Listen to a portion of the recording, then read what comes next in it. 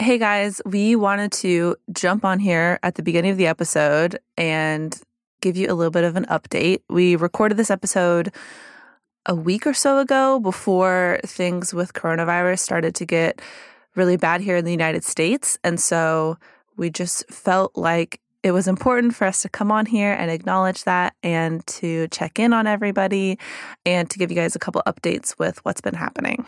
So Ice and FireCon has been officially rescheduled to October 29th through November 1st this year.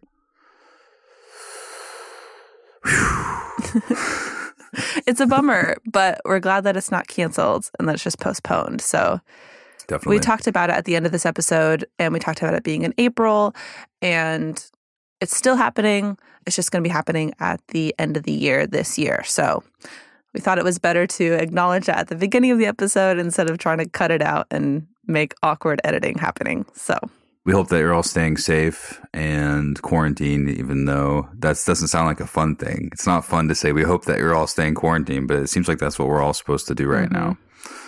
So we hope that it's going well, and we hope that things like your hobbies and things like good TV shows and good books are filling your time, and board games with your friends. And so many of those now are telecommunicable. You can hop. I saw yesterday on the Nintendo Switch that there's like so many games for sale. There was something for like 5 cents. I think you guys get what I'm saying. I mean, we're gonna be able to pull through all this together. Plus, we have 2 new podcasts coming out this week. Yeah, so at least we can entertain you while you're stuck at home. Try. Yeah, we'll do our best. Or at least we'll entertain each other by trying to put more out there for everyone. Exactly. But stay safe, wash your hands, stay sane, and we love you. We'll get into the episode. Chapter. Nope. Damn it. So many tabs. So many buttons, so many tabs. Too many for this. Okay, chapter 94. Gotta say it like that. Chapter 94 of A Feast with Dragons and chapter 49 of A Dance of Dragons. So 49 chapters into A Dance of Dragons, Jamie's first chapter. What's up, everybody? We back. Hannah, what'd you think? I love a good Jamie chapter. I forgot the end of this chapter. Did you forget the moment? I remembered that Jamie and Bran, spoiler, had met up again, but I had just forgotten how it had happened and kind of like glossed past it. You know what I mean? Mm-hmm. And so it was kind of nice at the end of this chapter. It was like a little surprise. Oh yeah, no, definitely. Imagine having to wait the whole time. You've had to wait for the published order. Storm of Swords is finished. You're like, okay, all right. That can't be true. That epilogue, it can't be true. I know. And then A Feast for Crows, and not all the characters are in it. And years later, A Dance with Dragons. It's been all that time, so now we're reaching, Jamie, like I said, 49 chapters into the book. So not only have you waited for the release of the book, but now you've waited during your read to get to chapter 49, and now you're with Jamie. And now we're experiencing the beginning of it. But I feel like we should just maybe read or talk about with gusto how it felt like a throwback to A Feast for Crows. Like, okay, we're literally seeing the when he's winding his way along the path toward Raven Tree Hall, or at least toward the Bracken siege lines, the ash just reminding, sort of like re-summing up A Feast for Crows. So you've waited all that time, and now you've gotten 49 chapters in, and it's like a check back in. We're checking back in with Jamie's progress in so many different ways. And I know in our reread, the chances are, if we look at statistically speaking, you're listening to this way after it was released. Most people that are hearing this way after it was released. So if you're listening to the podcast chronologically, we did a Jamie chapter a few episodes ago. So a part of this reading order is establishing the through line of the narrative in a way that mixes the 2 books together in a satisfying, I don't know, what word am I looking for there? In a satisfying way? I mean... Yeah. I guess that's what I'm trying to say. But reading it for the first time, all of that anticipation and questioning would have been there. Also, a big space between the last time you see Brienne and then, of course, her appearing here, like you said, at the end of the chapter in such a surprising way. It just sort of it compounds doubly because I feel like the anticipation to talk to Jaime or to check back in with Jaime would probably be palpable at this point. Mm-hmm. And also that just extra sugar on top at the very end when literally it's Brienne. He's been thinking of her not only in this chapter but usually, and I know that other people are thinking about Brienne when they're reading Jaime chapters as well. So for it to round out like this and for it to have so many mysterious implications, to know that she's not here to actually see Jaime, or I guess the smart thing to say in that case would be, we know that she didn't actually find Sansa, and that she's not actually taking Jaime back to see Sansa or to rescue Sansa from the Hound, which is what she says, that the Hound will kill Sansa. It's something much darker and much worse. So that's cool. It's exciting, and I think it's like you're saying, we just saw Jaime. I mean, even in terms of chronologically from our podcast perspective, not that long ago, but I still feel like this chapter very much had that air of, it's been a minute, what's Jaime up to? He's kind of riding in triumph almost into the situation that he's about to go in and fix. And I thought it was a really, really good chapter. Yeah, I don't know. I had a lot of fun with it too. There's some stuff that stood out in a sort of hilarious, cartoonish way that I had to go back. I had to go back and reread the paragraph where Janos Bracken is where Jaime walks in on him. Yeah, and Hildy. It's like laugh out loud funny. Nameless girl at this point. It's ridiculous and cartoonish because sometimes he's describing someone dying in this book, and then sometimes he's describing someone's genitals flopping around as he goes across the room, which is so good. It's so funny because I think that it's such a great way to describe how chilled out this whole siege situation is.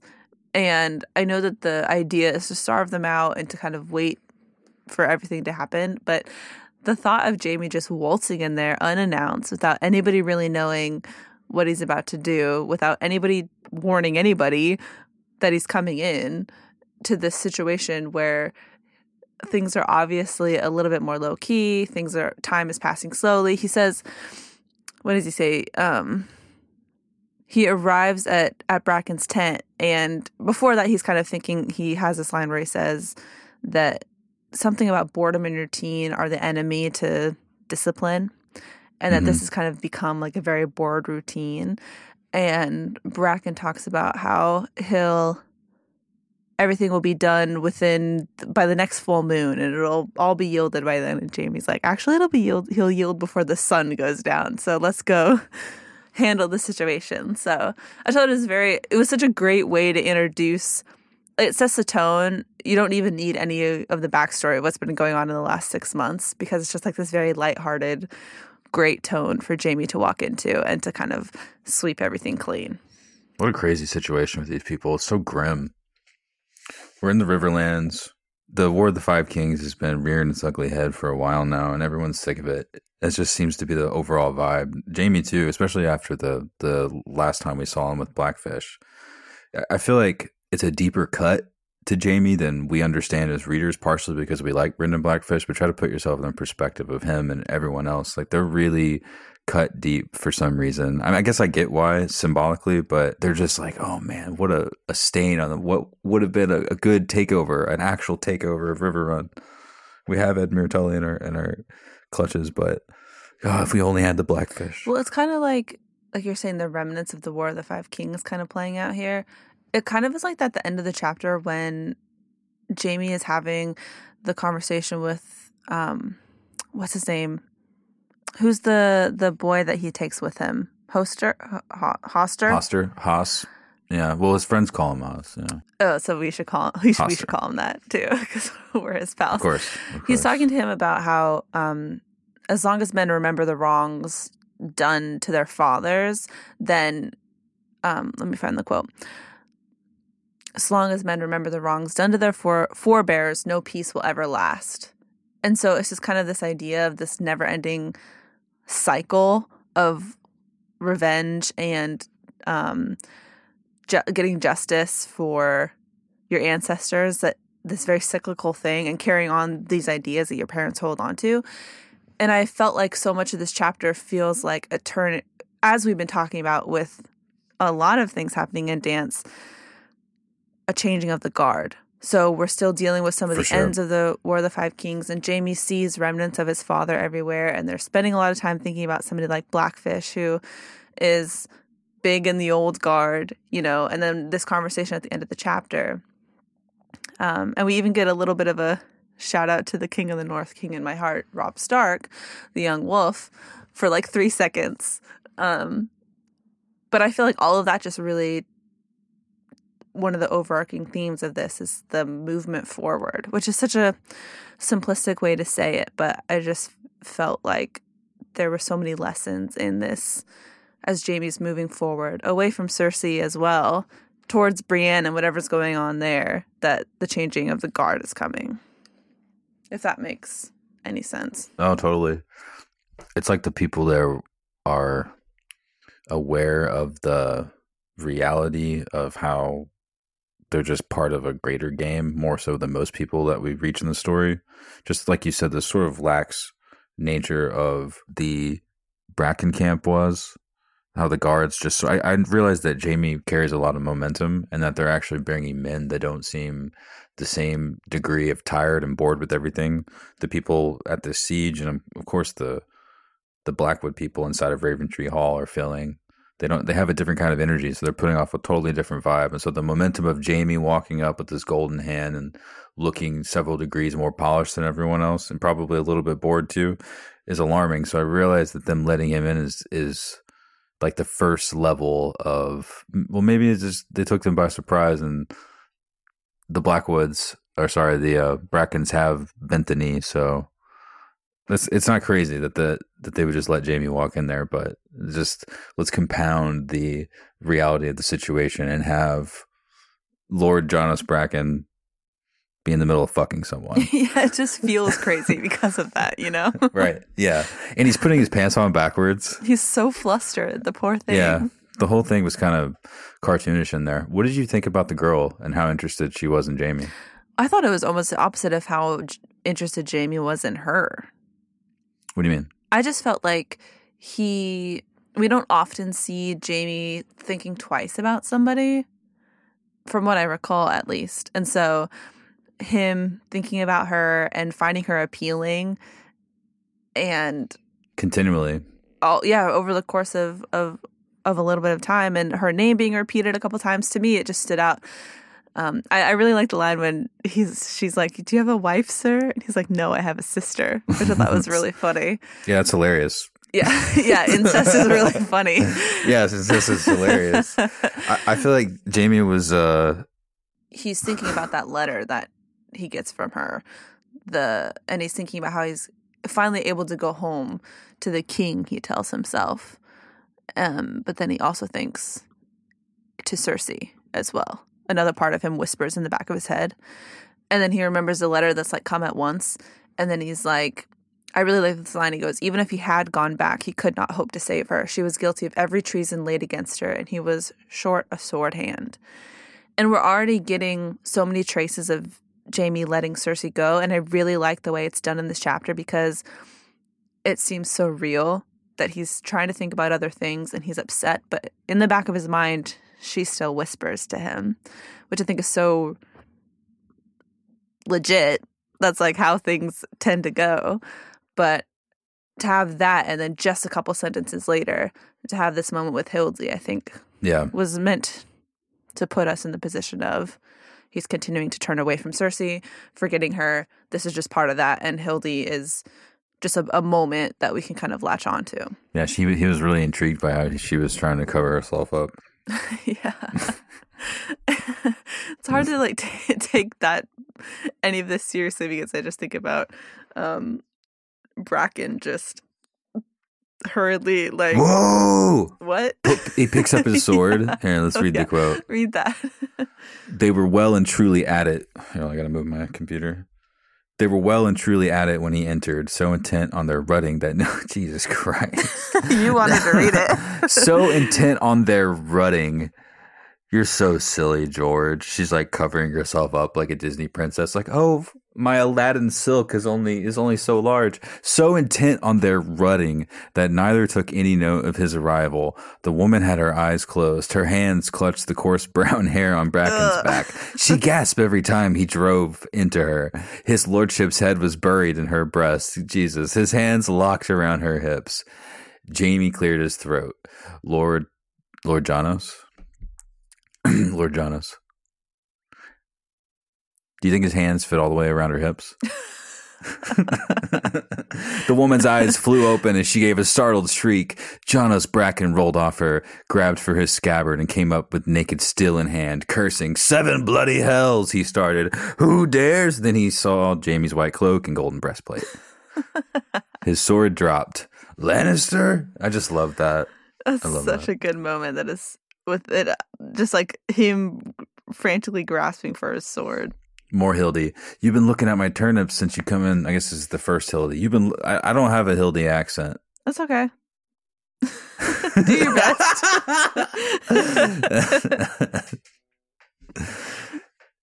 She seems like she's really forward. Maybe a little too forward. I think she's pretty forward. Yeah. I'm not saying that his way out. That's the thing. I don't disapprove of what she's doing.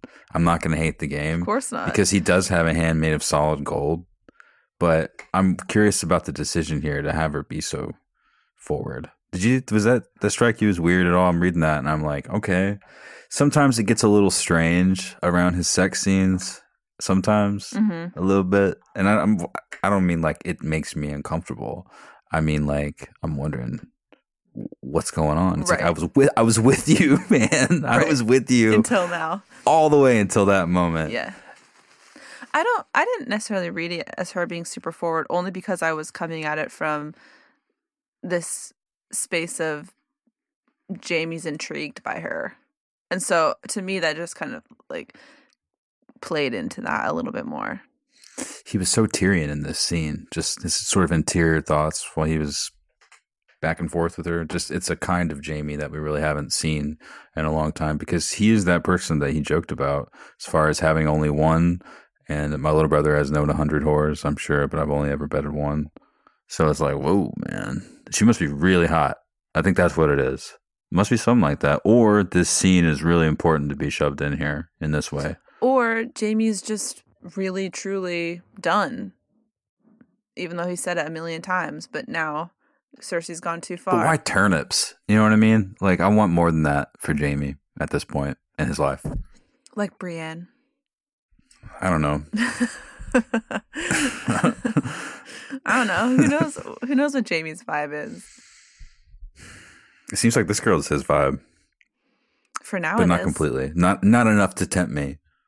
Yeah, he holds strong. He's like, he uses the great excuse of, what color is my cloak? Right. Untouchable. Wow, what a great move. It's a little weird just to be like, my apologies if I mistook you for something you're not. My little brother has known 100. Like, why are you talking about your little brother right now? Did he just get taken off guard so much that that's the only place he could go?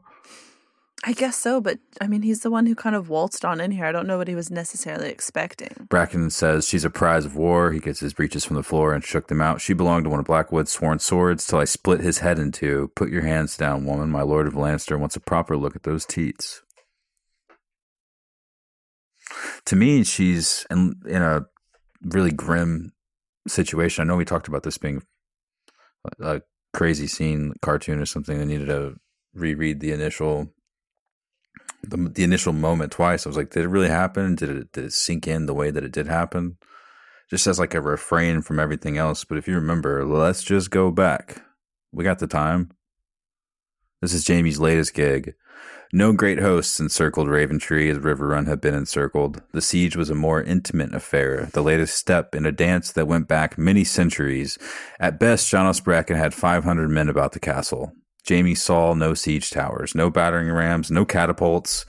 Bracken did not mean to break the gates of Raventree, nor storm its high, thick walls. With no prospect of relief in sight, he was content to starve his rival out. No doubt there had been sorties and skirmishes at the start of the siege and arrows flying back and forth. Half a year into it, everyone was too tired for such nonsense. Boredom and routine had taken over the enemies of discipline. Just a little bit of context. It's just in stark contrast with what they're actually surrounded by. Do you think that there's more that we're supposed to learn more from her specifically, or that she's of more importance than necessarily what we get in the scene? That's what I wanted to ask you about, because I'm wondering what was the deal with this. It keeps going. I guess we could circle back and talk about it once we share these lines with each other, because I know you've read it, but these particularly, some of them was kind of strange to me. Okay, he tells her to put her hands down so he can have a look at her. That's what Bracken says to Jamie, which is like, it's like he's like, yeah, I got you, but also I'm kind of insulting you at the same time. Goes on to say, Jamie ignored that. You are putting those breeches on backwards, my lord, he told Bracken. Sick burn. Her efforts to conceal herself were oddly provocative, far more so than if she'd simply gone about the business naked. Do you have a name, woman? He asked her. So maybe he's confused in this moment. His feelings are confusing him. So he's like, okay, do you have a name? That's what you do. That's like the basic move.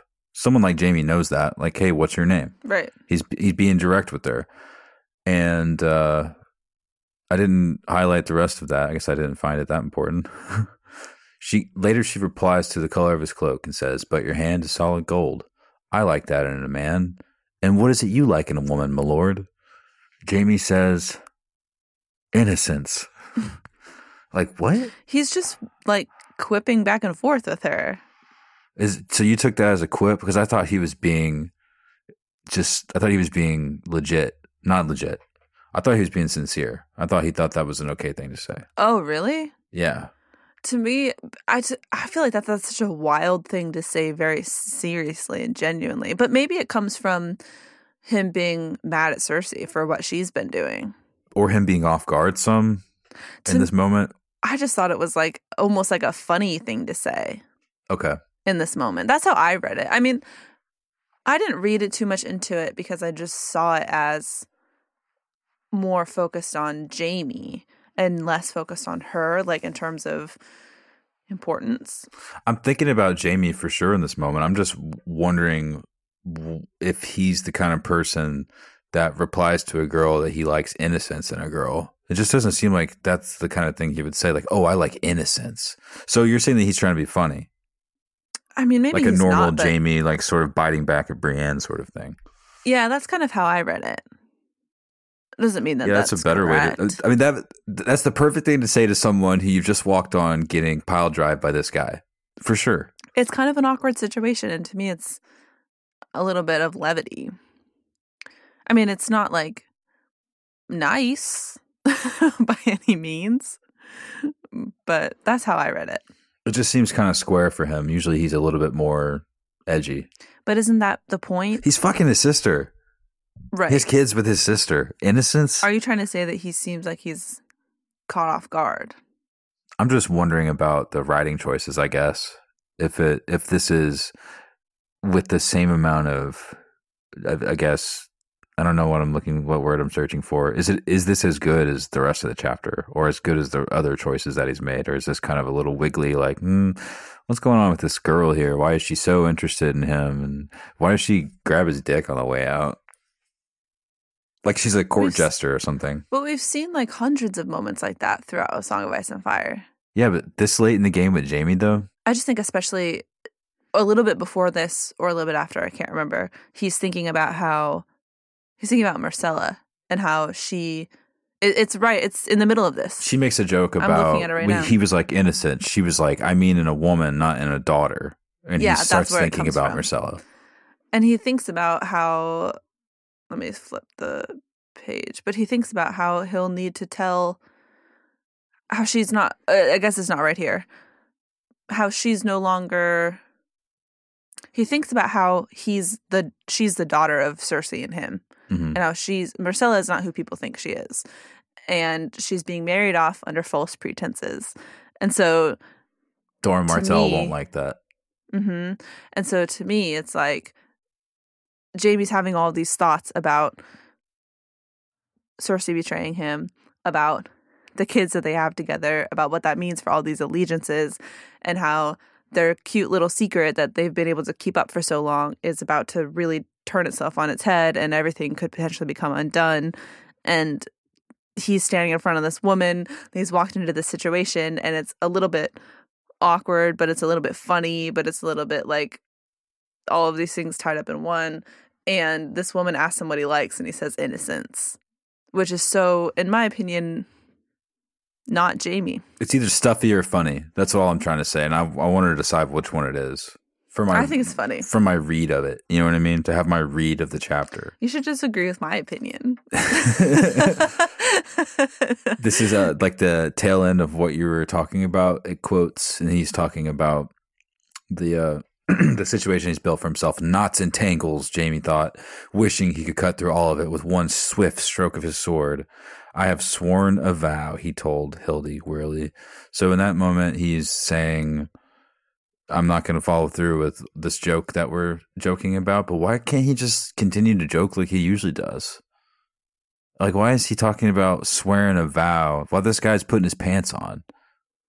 Yeah, but to me, the tone of that is like, to me, I still see that, because then her response right away is, no turnips for you, then the girl said saucily.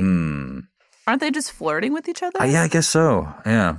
I don't know. Maybe, I'm not sure. So that worked momentum-wise. It worked completely for you. Yeah. I didn't have a problem with it. That was weirding me out. What do you think is weird about it? You just think it's out of character for him? Or it's something that he wouldn't necessarily do? My note here at the end of it is, yikes, she left him in epic fashion or cheese? It's either she's hilarious or this is like Tyrion doing a backflip or a triple backflip at the beginning of Game of Thrones. You know? Yeah. I mean, like I said, I have sworn a vow, he told Hildy warily. Have you never like flirted with somebody I don't do it warily. I guess warily. And also I would use a contraction in that moment maybe. I wouldn't say I have sworn a vow with the hard H. I would say I've sworn a vow, or I would point my cloak wordlessly or something. I don't know. He already did that. He said something about his cloak. Did he? No, I mean, he may have just pointed at it before. I forget. He said like, look at the color or something. Yeah, which is infinitely more smooth. I can see why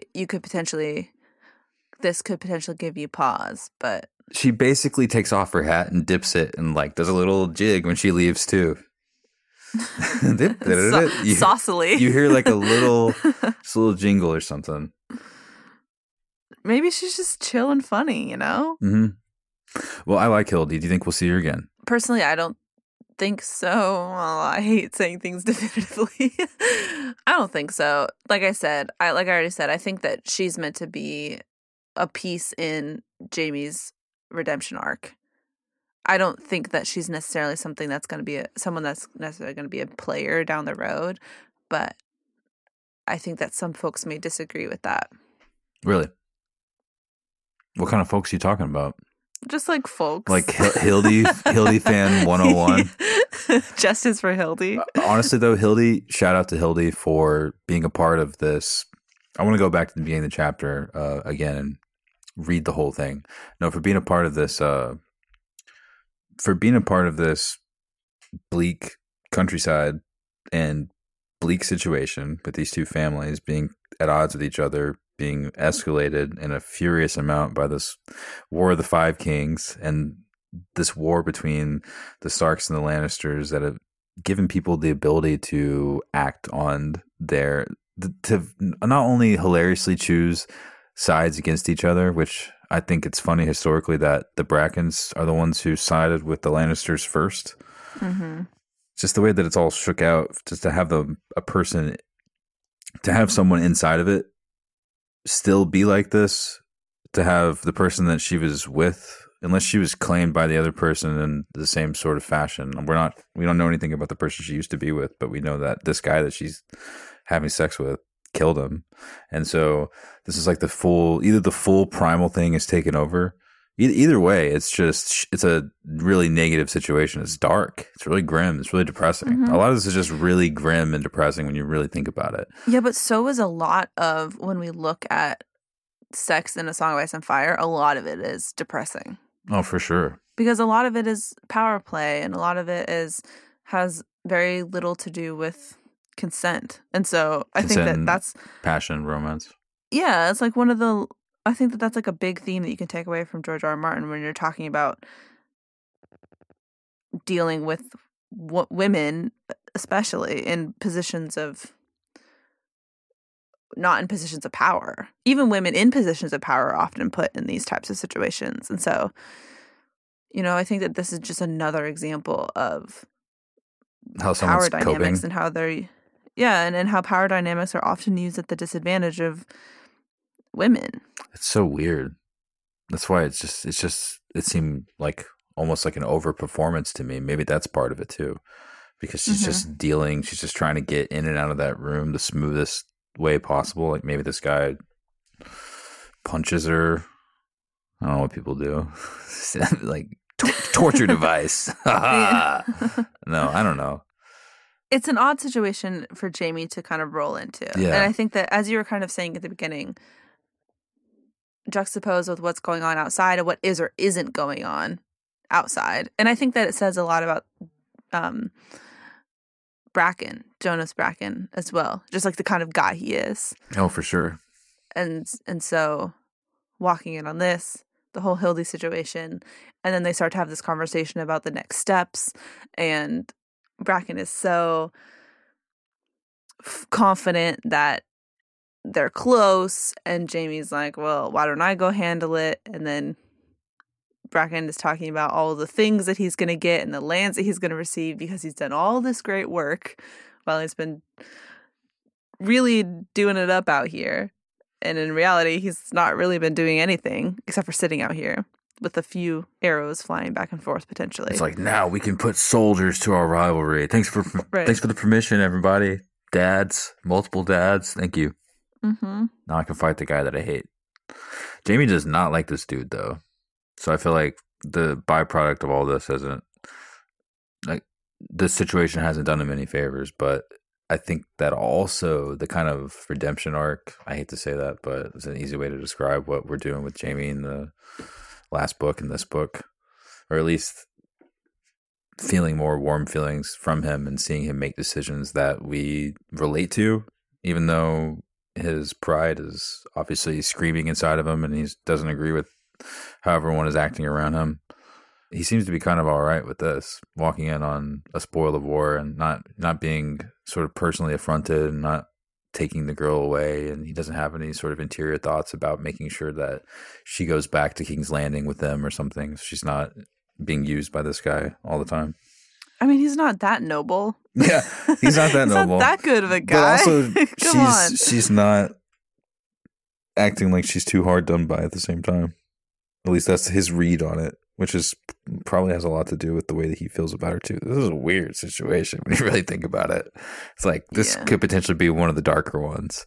He's walking on someone that, you know what I'm saying? Like, Jesus Christ. It's like she can't complain about it. Where's she gonna go? This is where she's from. Well, exactly. Yeah, that's dark stuff. It's like I was saying earlier, kind of ties into all of that whole narrative. So and when we're talking to Bracken, it was revealed that one of his daughters was raped. Yes. It's like, okay, let's just continue the cycle. Let's push all this forward. Yeah, welcome to A Song of Ice and Fire. Mm-hmm. It's like that. It's just the brutal reality. And I feel like often it's not addressed as part of the main plot line necessarily. It's always these undertones as we're dealing with all these other themes. It's kind of like a secondary fiddle to what's happening from the main narrative perspective. Everyone just wants to be done with the situation, and that's the vibe. Which is, it's funny because relatable. They don't want it to go beyond skirmishes, but they also want it to be over with. And when Jamie rides to go meet with Tytos Blackwood inside of Raventree Hall, he says something along the lines of, I can't say that you're welcome here, but I also can't say that I haven't been looking forward to you coming. What did you think about that whole interaction between the two of them? Because I felt like I just found so much pleasure in, and I don't know if it was after getting out of the whole situation with Bracken and Hildy, it's like a sweet relief to be in this. I just felt like they were playing the game so well and so nicely to each other. And I felt like Jaime was getting his moment to kind of play in his father's shoes, maybe. And I just really enjoyed their back and forth. I thought it was really, I don't know. I can't really describe why I liked it so much, but he tells him he doesn't have to kneel in the mud if he doesn't want to. I love that. And then they get up into his room and he's like, you can just sit. We don't have to say, you could say that we kneeled. We don't have to do this. Like, it's just, the whole thing was just kind of. I want to read it. Go for it. The note is beautiful. The quote is, Blackwood hesitated a moment. Is it your wish that I dismount and kneel before you here and now? 100 eyes were looking on. The wind is cold and the yard is muddy, said Jaime. You can do your kneeling on the carpet and your solar once we've agreed on terms. That is chivalrous of you, said Lord Tydos. Come, sir, my hall might lack for food, but never for courtesy. Never for courtesy. I like that. Yeah, that was cool. And also shout out to his solar for having that beautiful view behind the double doors of the Godswood there in Raventree Hall. I mean, it's truly the penthouse suite of this place. And also like a view of the centerpiece rather of I mean, obviously the werewood tree is dead right now, so we're gonna have to get into this in some fashion, but why don't we just get into it right now? The main draw, at least my main draw of where we are in this chapter, and we don't spend any time there, but it's nice to have it sort of like as a side character just floating in the background, especially after we get the description of the ravens. Just, I don't know, they just, for some reason, every night they just fly back to this dead tree and they fill the leaves up like they're actual leaves. It's really weird. No big deal. No big deal. This has no significance in any sort of plot lines going forward. And the ravens ask Jaime, where are they? He can't help it. He's just like me. We go into just talking about the conversation and they're distracted. Like I was distracted by the view of this solar of his private living quarters of the Godswood. And the ravens ask Jaime, where are they? They come out at dusk and roost all night. Hundreds of them. They cover the tree like black leaves, every limb and every branch. They've been coming for thousands of years. How or why, no man can say. Yet the tree draws them every night. What do you think about this? What do I think of the great Godswood tree in the middle of Raventree Hall, in the middle of with some of the oldest stonework that we've seen in the series so far, drawing for thousands of years, drawing a tree amount of crows every night. Yes. And this giant monolithic tree that stands above the rest that you can see from hills away. Mm-hmm. Crows fly from farthings of distance away to land on this tree and sit at night. How does it make you feel? I don't know. I'm mad. Why are you mad? I'm not mad. It's just like, what? What do you think? Don't you think it's some sort of Bloodraven thing? This predates Bloodraven, though. You saying that Bloodraven incepted his own Bloodravenness? Isn't all the ravens, isn't that all connected? Like all the ravens are coming because they're connected to him in some way, like watching over what's going on here? It's possible. Do you think that he's controlling every raven that flies under this tree? I think that all of that's happening on purpose.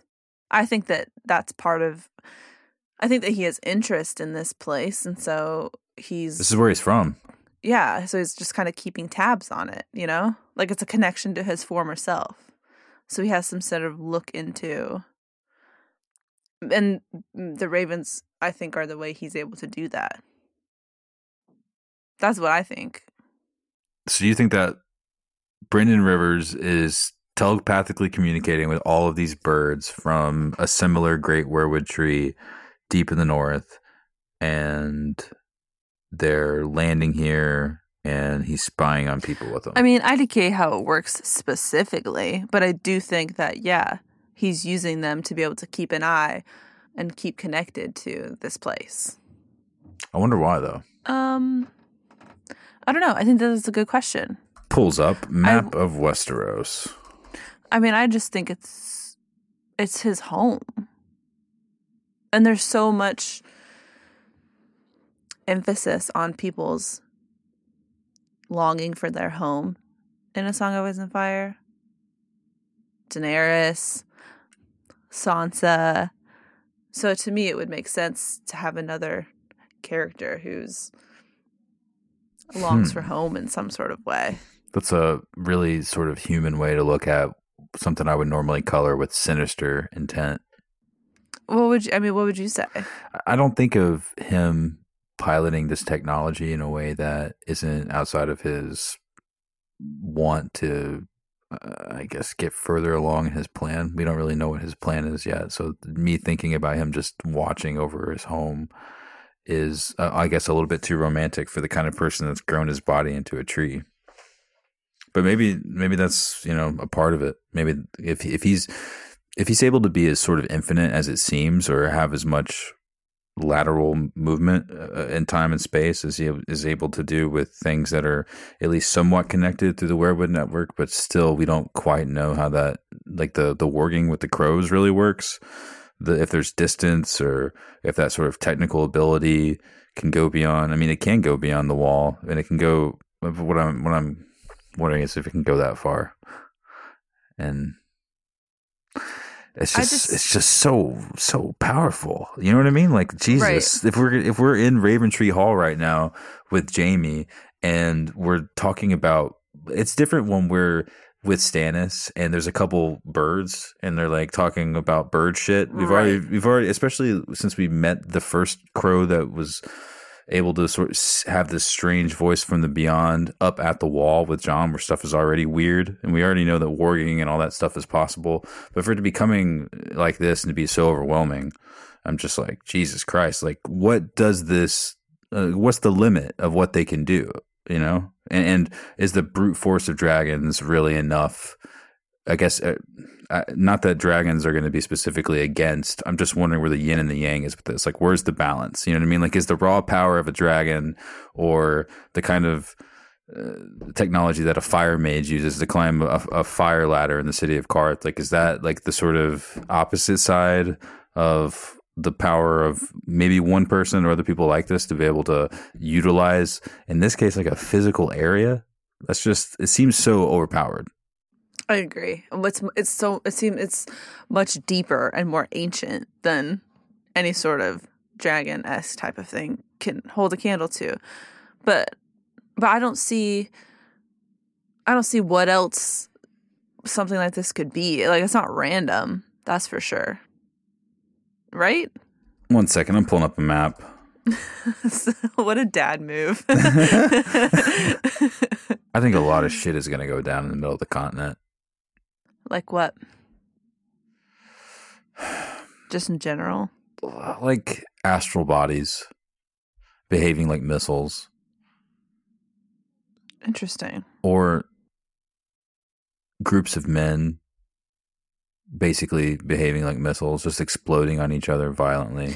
I mean, if you think about, it's like we were saying at the beginning of this chapter, that they're still dealing with the remnants of the War of the Five Kings. And so much of the theme of Feast is us seeing the repercussions of the games that they've been playing in King's Landing trickling out into the rest of the world. So, yeah, these guys are going to be involved in whatever happens, absolutely. But why does Bloodraven care so much? Because this is where his mom's from.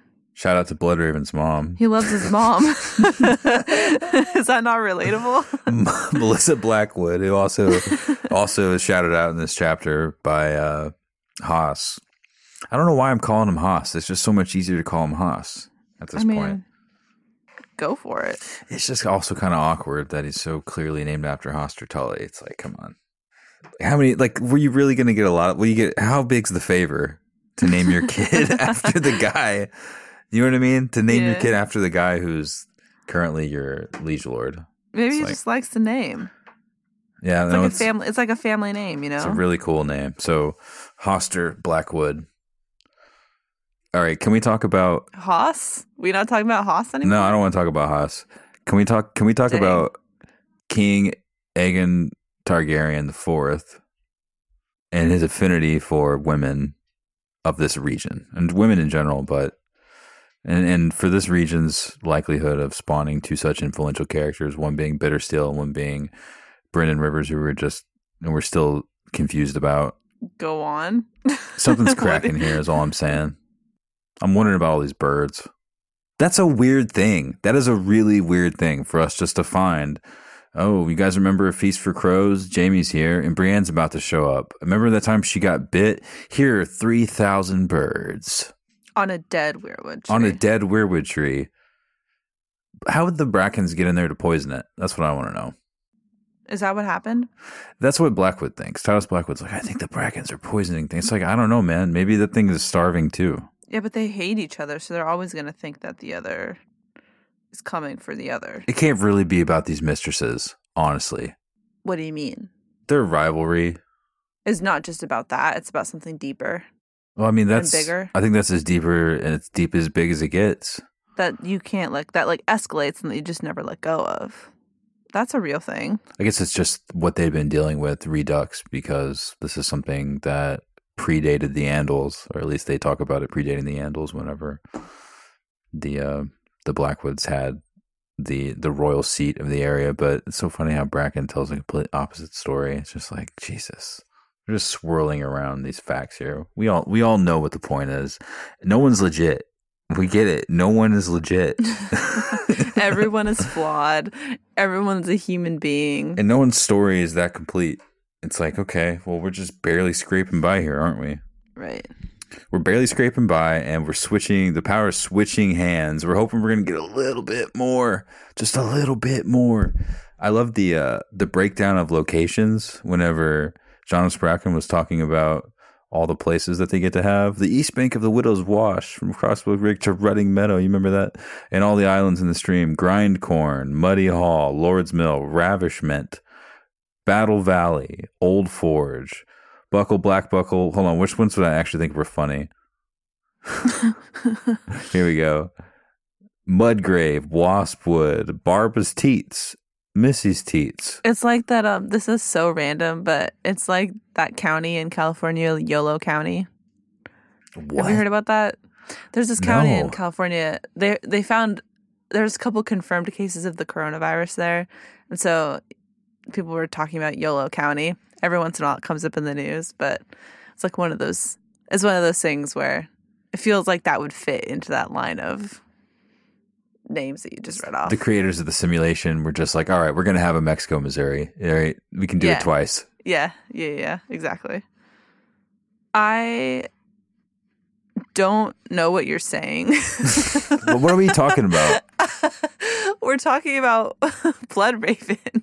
I don't know, man. You haven't given me an opinion. You just think that he's like sitting in a bird suit, like he's just watching, just looking where his mom lives. He's really thinking that's not an opinion. That is my opinion. You're right. I guess it's just so bad it doesn't count. I don't think it's bad. Like to me, that's like a very human. I don't know. I think that it humanizes him a little bit. What else is it, though? Like, I don't understand what your opinion is. Well, I guess I'm just confused, but you're probably right to look toward a more simplistic answer. Like, it's probably... I don't think it's simplistic, but, like, it's like you said, even the fact that this is even happening here at this type of scale, there's nothing simplistic about it. But it seems like such an important place throughout history, you know? This is where Sir Arlen's from, or at least nearby, Pennytree. Mm-hmm. I know that's just a little bit of more in-world, in-universe references to dot everything more detailed out. Like, oh, look at this. It's beautiful. But so, of course something like this would happen here. Do you think that it's something, I mean, you said a little bit earlier that you think stuff's going to go down here.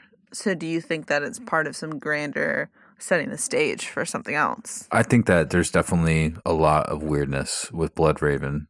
And I think that we didn't have to we didn't have to reference him so sharply and theme and sort of subtle mystery in the background of this chapter. It could have been something else entirely, but it's just such a big, it's just you can't ignore birds doing the same thing for thousands of years on a tree. It's just, come on, what's going on here? Right, and they have no explanation. Of course they're not going to have any explanation, but they're just so cavalier about it. But when they say thousands of years, you say Bloodraven has been doing that for thousands of years. I mean, we don't know about any limits necessarily on his ability to see. Because you think about Bran's able to go backwards and forwards. But, right? Mm-hmm. So wouldn't he be able to as well? No, I don't think that he can't do it. I'm just wondering why in such a big way. Is it just kind of like because you can do it, why not just do it for your hometown? Just have it put on for your city. Yeah, establish this crazy thing in it. It's I don't know.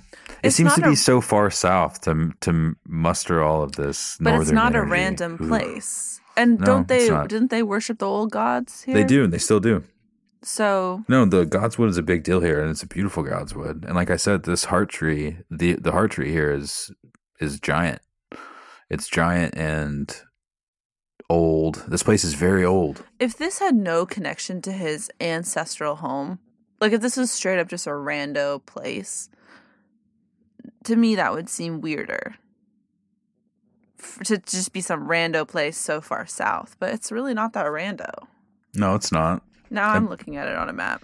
But it's cool to have it. It's cool to have it at this point in the story to continue to double down on the werewood lore. I love it. I really love it. But that's the stuff that I'm having fun talking about the most. You know, like I was gonna say, imagine we're between the books releasing. No, but we really are. And it's just, what now? Yeah. Like, what now after this? I know that we're supposed to keep reading and considering the relationships between our characters, but this is just kind of a looming truth where I just really want to get to the bottom of it, because if some people are playing at this level, it's like, what is the conversations? What are they? I know that they're all pointing towards something, just like when Jaime meets Tydos Blackwood, down to the way that he looks. It resonates with the way that his sigil looks. It resonates with their current state of being, with their the place has been low on supplies for a long time. They're kind of disinterested in what they're doing. It's all very harmonic with each other, and sort of in that same vein of stuff. Right as we're getting, reaching a further point in the story that takes us beyond these petty squabbles. It's like, okay, let's drive it all home again with these guys. What's really coming? What's next? And that's kind of what that Godswood and heart trees and those weird birds are representing in this chapter for me. It's like not only this promise, but it's just progress toward that part of the story. Mm-hmm. It made me think about, and I'm trying to find it because I can't find it right now. But I think it's when Jamie's talking to your boy Hoss about something, and they say something about keeping things a mystery and how that's half the fun. Oh, yeah. The pennies that are hammered all along the bottom of the tree at Penny Tree. Yeah. Jamie wanted to know how many there were. Yeah, where is that? I'm looking. I can't find it. I wanted to read it. But to me, that's like almost a nod of George R. R. Martin being like, there's a lot of questions here and there's not a lot of answers, but that's part of the fun of it all, you know? Yeah. What's that all about, the Blackwood boy? Yeah, no, Jamie thinks with probably the same sort of cadence I'm thinking about all this to myself. What's that all about? Can we talk about the end of the chapter? We're so close to it, or do you? I don't know. Like, there's so much other stuff I want to talk about. Like, at one point, I just loved the back and forth between Blackwood and Jamie so much. I just assumed that we would just read the whole thing back and forth to each other. I was like, I'll pick one of those guys. You pick one of those guys. It's just so good. You know what I'm saying? It was really good. I really liked it. It was mostly dialogue. There wasn't a lot of description between paragraphs for a while there. It was just on pace from one thing to the next, and it felt like something that really needed to get out between these two people. They needed to really it was very crucial to describe this part of the story, is what it felt like to me, or that at least that you're psychologically really wrapping your mind around what it means that these two guys are having this conversation right now, this far into it, and especially how Jaime deals with all of it, and how he leaves the chapter, and how he deals with Bracken after dealing with Bracken first, and then dealing with a different guy that he liked a little bit more, and then going back through and dealing with it. It was just, I don't know, it felt like really important to flesh out what we're supposed to learn so far. We don't have to read it or anything. We can, if you'd like to. It was great. I wish that my notes had more description about what I was actually thinking. To me, I think that also something that was interesting is the level, like I feel like there's a mutual respect there that you don't often see. Like they're both buying into what all of this is, and they're both coming at it from the same level. Like respect and courtesy, you know what I mean? Maybe it's just because it was juxtaposed with Bracken that it seemed so nice. I just think that he has no choice. That's probably a large part of it, but I think he caught Jaime at like a nice, really, really nice point, and he knows it. Well, and this is what he's been waiting for, too, because he is willing to concede so quickly and easily. I mean, he knows exactly what's going on. He just wanted to do it to the right person in the right way. He's got a lot of warmth for him, though, and has had a lot of warmth for him. I'm wondering, do you think it was partially because of how much Jaime disliked Bracken that he didn't take Blackwood's daughter? I don't know. I think that it's really sweet because you don't often, I feel like that father-daughter relationship is just sweet as a daughter with a father. I have such a soft spot for something like that. I think that Blackwood was so, just handled this situation so well. So it's like, why would you add insult to injury? You didn't give him any trouble. He has 10 million sons. I think he also kind of has a little bit of an affinity with and now I just want to call him Haas, which is annoying because it reminds him of his own brother. And so I think he can see, I'm trying to find where it is in the books. He can kind of see what a place like King's Landing could do to a kid like that, you know? And so I think that there's probably a lot of different things at play, but it's a decision that I was happy that he made. This whole thing turned out to be pretty smooth. I know we had a long list of locations that, gosh, imagine your biggest rival, that at this point, Tydos' biggest rival, someone he really despises, wants just his stuff because he turned his cloak faster than the other guy did. Mm-hmm. And so Blackwood's like, all right, I know I'm going to have to part with this. So Jaime opens up this paper. He over expects more. Jaime sort of like under delivers harshness and then coolly, I guess, takes some of what he would have put on Blackwood further out on Bracken. Mm-hmm. It's just so well managed. Yeah. And at the same time, I guess really being successful in what he was put out to do.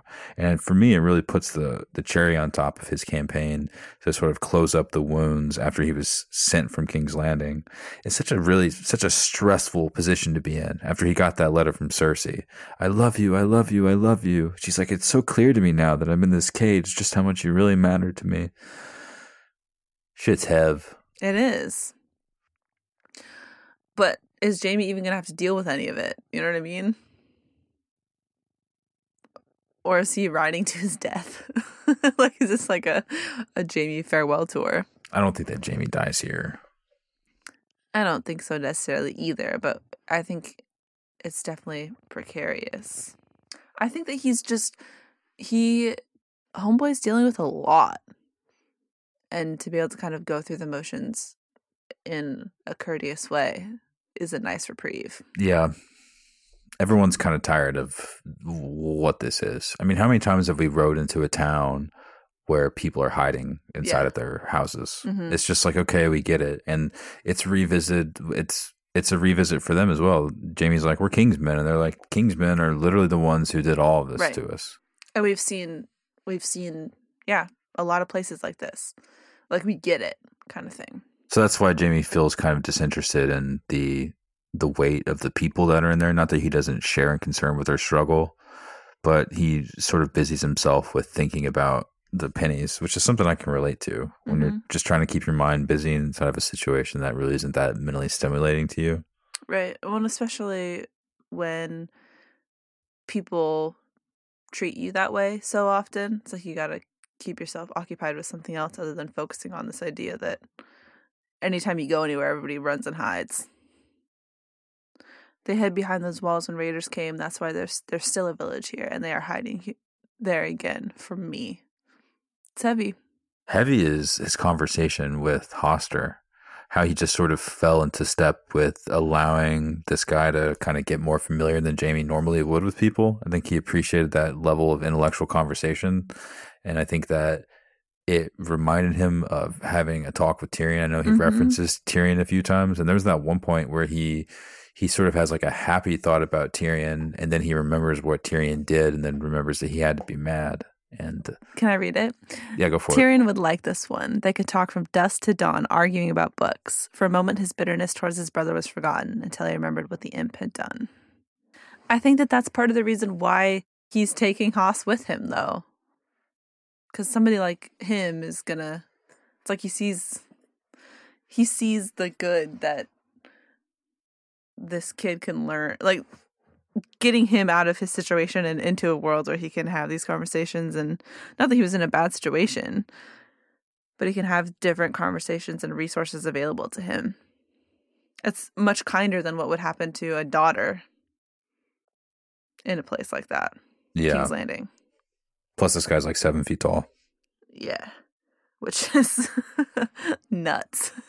If Jamie can have these kinds of fleeting thoughts about Tyrion, then he can forgive Cersei and he can forgive Tyrion. And this kind of stuff is going to, I think, be a part of like the sort of chess moves as far as their feelings are concerned will be, I think it would be beautiful if so, maybe not like directly associated with how things end up going for all of them.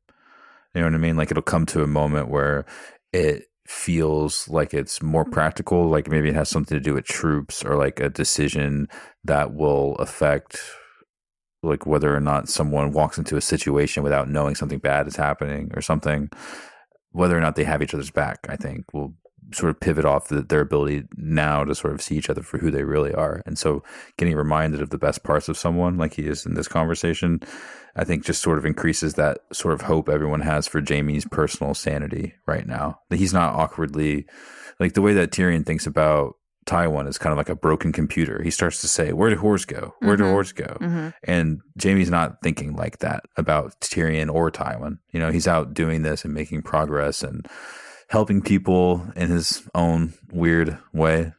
Jamie's also not as messed up as Tyrion is, I would argue. Yeah, but he is messed up, though, for God's sakes. Of course he is. He's like, oh, no, check out my vow. My vow is too important. Meanwhile, his twin sister is who he has kids with.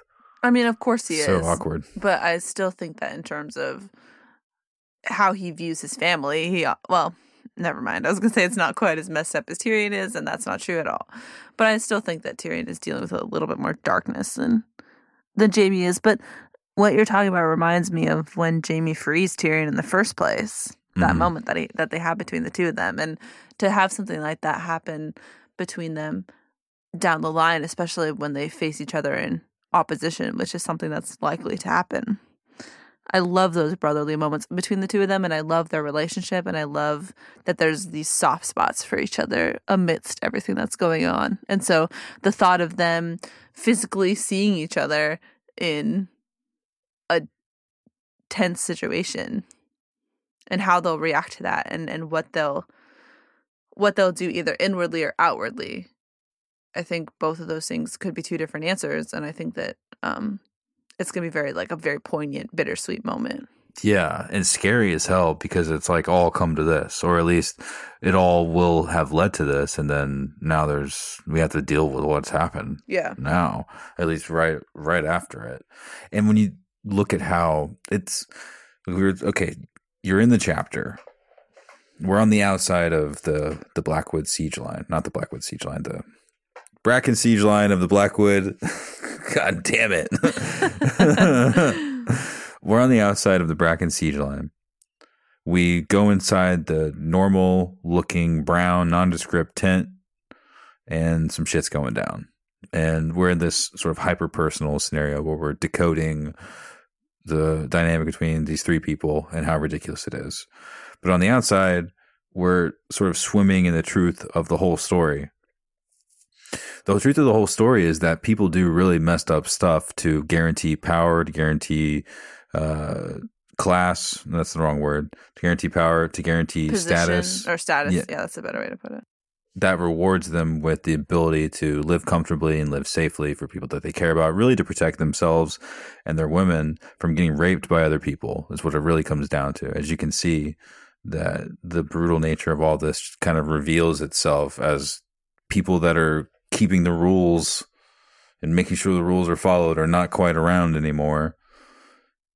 So the way that he feels about Tyrion, the way they feel about each other, it really matters because look at the conversation that he's having with Hoster.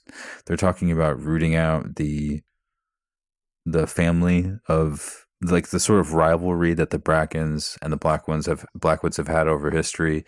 A strategy has been, even though they've intermingled their blood so much over the years, the strategy has been to sort of guarantee.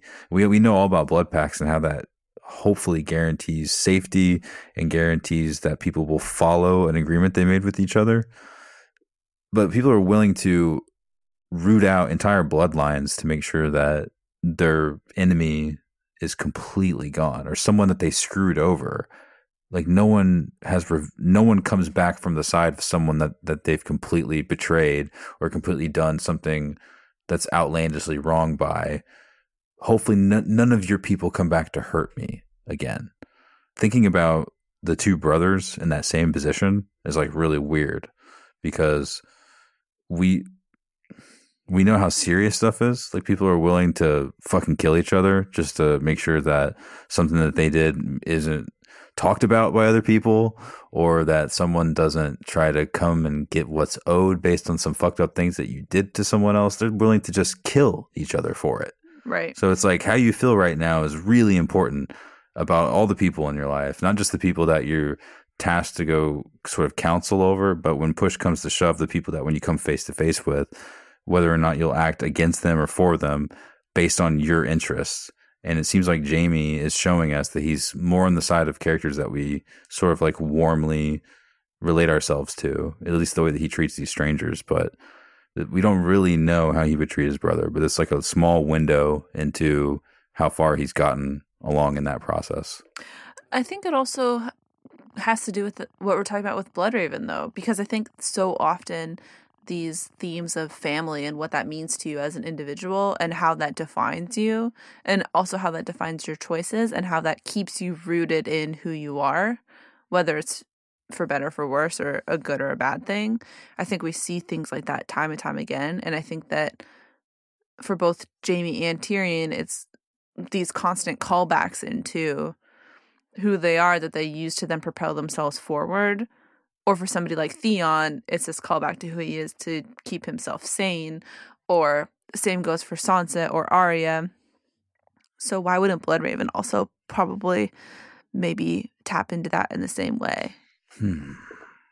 Some people, it's religion. Yeah. Or at least the way that they... But those are so often the same thing, I would argue.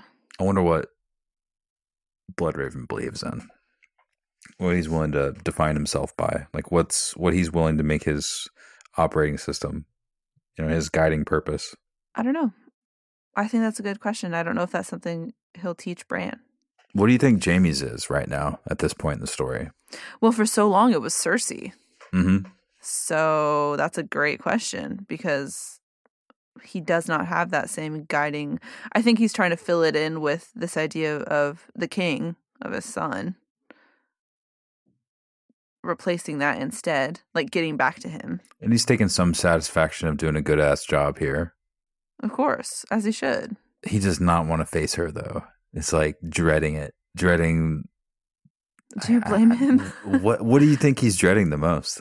I mean, I think about how, if nothing else, how he's gonna feel regardless of any of the situation that's going on, you strip all of that away and you put them in front of each other at this point. That in and of itself is enough to be fearful of. You know is what he I mean? afraid of feeling the loss of not having such devotion for her anymore, or is he afraid of feeling such devotion for her even though she's fucked him over so badly? I don't know. I think both are equally terrifying. Wouldn't you say? I think that in this case for him, it's probably going to be, I think in terms of his story arc, it's probably going to be feeling the loss of what they had. But I think that it really matters what happens here with Brienne, because I think that Brienne's a lot in his brain, a big anchor as to what relationships can be outside of his relationship with Cersei. Not necessarily because she's a woman, but maybe also a lot of it because she is. Maybe a little bit. mm-hmm. And she's leading him to a trap. Right. So what is that going to do? Right. I mean, I think it depends on what happens there and how they fare coming out of it, because nobody hears from them for a while, right? Yeah, no, he goes missing. They're like, we don't know what's going on with Jaime. Right. And so I don't know if it's a scenario where, I mean, obviously Lady Stoneheart wants to kill him. So I don't know if she's going to make Brienne do it and it's going to become this whole complicated thing. How are they going to escape? What's going to happen? I think you're asking a good question, to the two of them and that their sounds relationship. Cool. So Catelyn is like, you need to kill Jaime. Wouldn't that be messed up? And instead, Brienne breaks him out and they escape? Maybe. Dude. Because there's no way that their allegiance isn't going to be to each other in that scenario. That is so... Can you imagine all of the Brotherhood without banners chasing Brienne and Jaime again? Yeah. I mean, come on. Yeah. Or Jaime doesn't make it out alive. Or Jaime doesn't make it out. Or she speaks for him. Yeah, She fields their questions. Does she have enough sway or power? Maybe. Maybe. I'm very excited because, love them together. Unbiasedly. And so I think that, I don't know, I thought you brought up a really interesting question about something I hadn't really thought about if Brienne, maybe her betraying him almost by taking, not almost, it is a betrayal. How that's gonna, there's no soldiers. She's not at gunpoint right now. Yeah, how that's gonna change the way he views her. Dude, that is so cold for her to do that to him. I know, but what is she supposed to do? How about whenever she leaves the encampment, she stays gone? I don't know. She's in a tough spot. And I'm thinking that she's hoping that he'll understand. Yeah, I mean, she's hoping that maybe she's hoping that they go there and everyone's like, you know what, Jaime has changed. We read his points of view. Sansa is actually here. Yeah. We read his POVs and it turns out he's actually a cool guy. He said, let those people at Penny Tree eat their food. He's on his redemption arc. Sorry, inside the hall. Remember, he was like, hey, let's have dinner. It's like, dude, quit acting like you guys have all this food. Like, why do people feel like they have to? It's so funny how animals act, how we're all animals. I mean, it's like, we still got it going on in here. It's still kind of regal. Yeah. We got all the good food that you need, even though I look like this. Got it all taken care of. It's all good. Yeah, I don't know. That's going to be weird. A lot to Jaime think about scrambled to his feet. My lady, I had not thought to see you again so soon. Gods be good. She looked 10 years older than when I saw. Blah, blah, blah. Yikes. Gods be good. She looked 10 years older than when I saw her last. And what's happened to her face? That bandage, you've been wounded. We don't yet know who it is. A bite. She touched the hilt of her sword, the sword that he had given her. Oath keeper. My lord, you gave me a quest. I have, said... Wait, no. Sorry. The girl, have you found her? I have, said Brienne, maid of Tarth. Where is she? A day's ride. I can take you to her, sir, but you will need to come alone. Elsewise, the hound will kill her. Your read of her saying, "My lord, you gave me a quest," and him responding with, "I have." Funny. But yeah, like I said at the beginning of this episode, I had just forgotten. Sorry, you hate to see it. I'd forgotten a little bit. And so this chapter is just full of history and Bloodraven and all these interactions, and I was distracted, and I was like, oh my gosh, Brienne. So good. This was a greatest hits chapter, though, of just sort of things that I like, bringing it all back around. It was just for you. That's not even true. That's not even a little bit true. What are you talking about? What kind of thing does it? What kind of thing like that is to say? Crazy person, you're crazy. I have quotes that are funny that I wanted to talk about, but they can stand in as owns. Couple LOLs. We could talk about them if you want, or you can do a little LOL segment, however you want to handle it. I think it's funny how Aegon the Unworthy renamed the hill, or the pair of hills after the second woman he was with because she was considered more beautiful. It's like he leveled up to the Blackwoods. It's like, oh man, like there's a reason why they have the seat here, and now there's a statue of that woman, Melissa Blackwood, inside of the Godswood to this day. Go off. That's just, come on, that is power. It really is power. That's just me making fun of Cersei's letter. Making fun of it. Here we go. I have 4 sons. This is Tydos Blackwood to Jaime. I have 4 sons. Would you consider one of them instead? Ben is 12 and thirsty for adventure. He could squire for you if it please my lord. Jaime, I'm going to put something in. I'm going to add something in. Jaime rolled his eyes. I have more squires that I know what to do with. Every time I take a piss, they fight for the right to hold my cock. And you have 6 sons, my lord, not 4. Hilarious. And also true. Imagine it. It's like that needs to be a painting. Like we need to paint that moment because it would be definitive of what part of Jaime's current struggle. That's funny. You hate to see it. Anything else for the highlight reel? Got to hand it to Jaime for, I guess my own just goes to Jaime for not flawlessly, pretty much flawlessly handling the situation.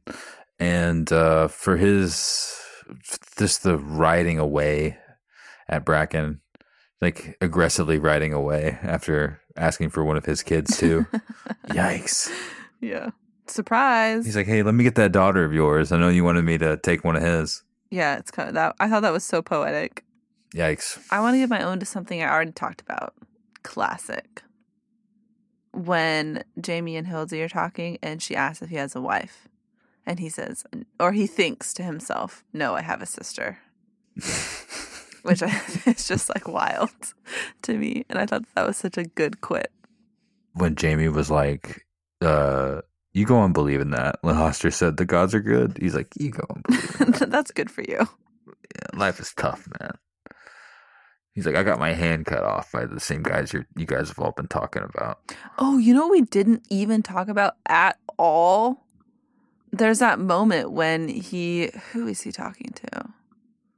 Hold on, give me 1 second. I'm changing my own. Probably Bracken, because they had an epic conversation that we should have read every line of. Yeah, so God, it was so good.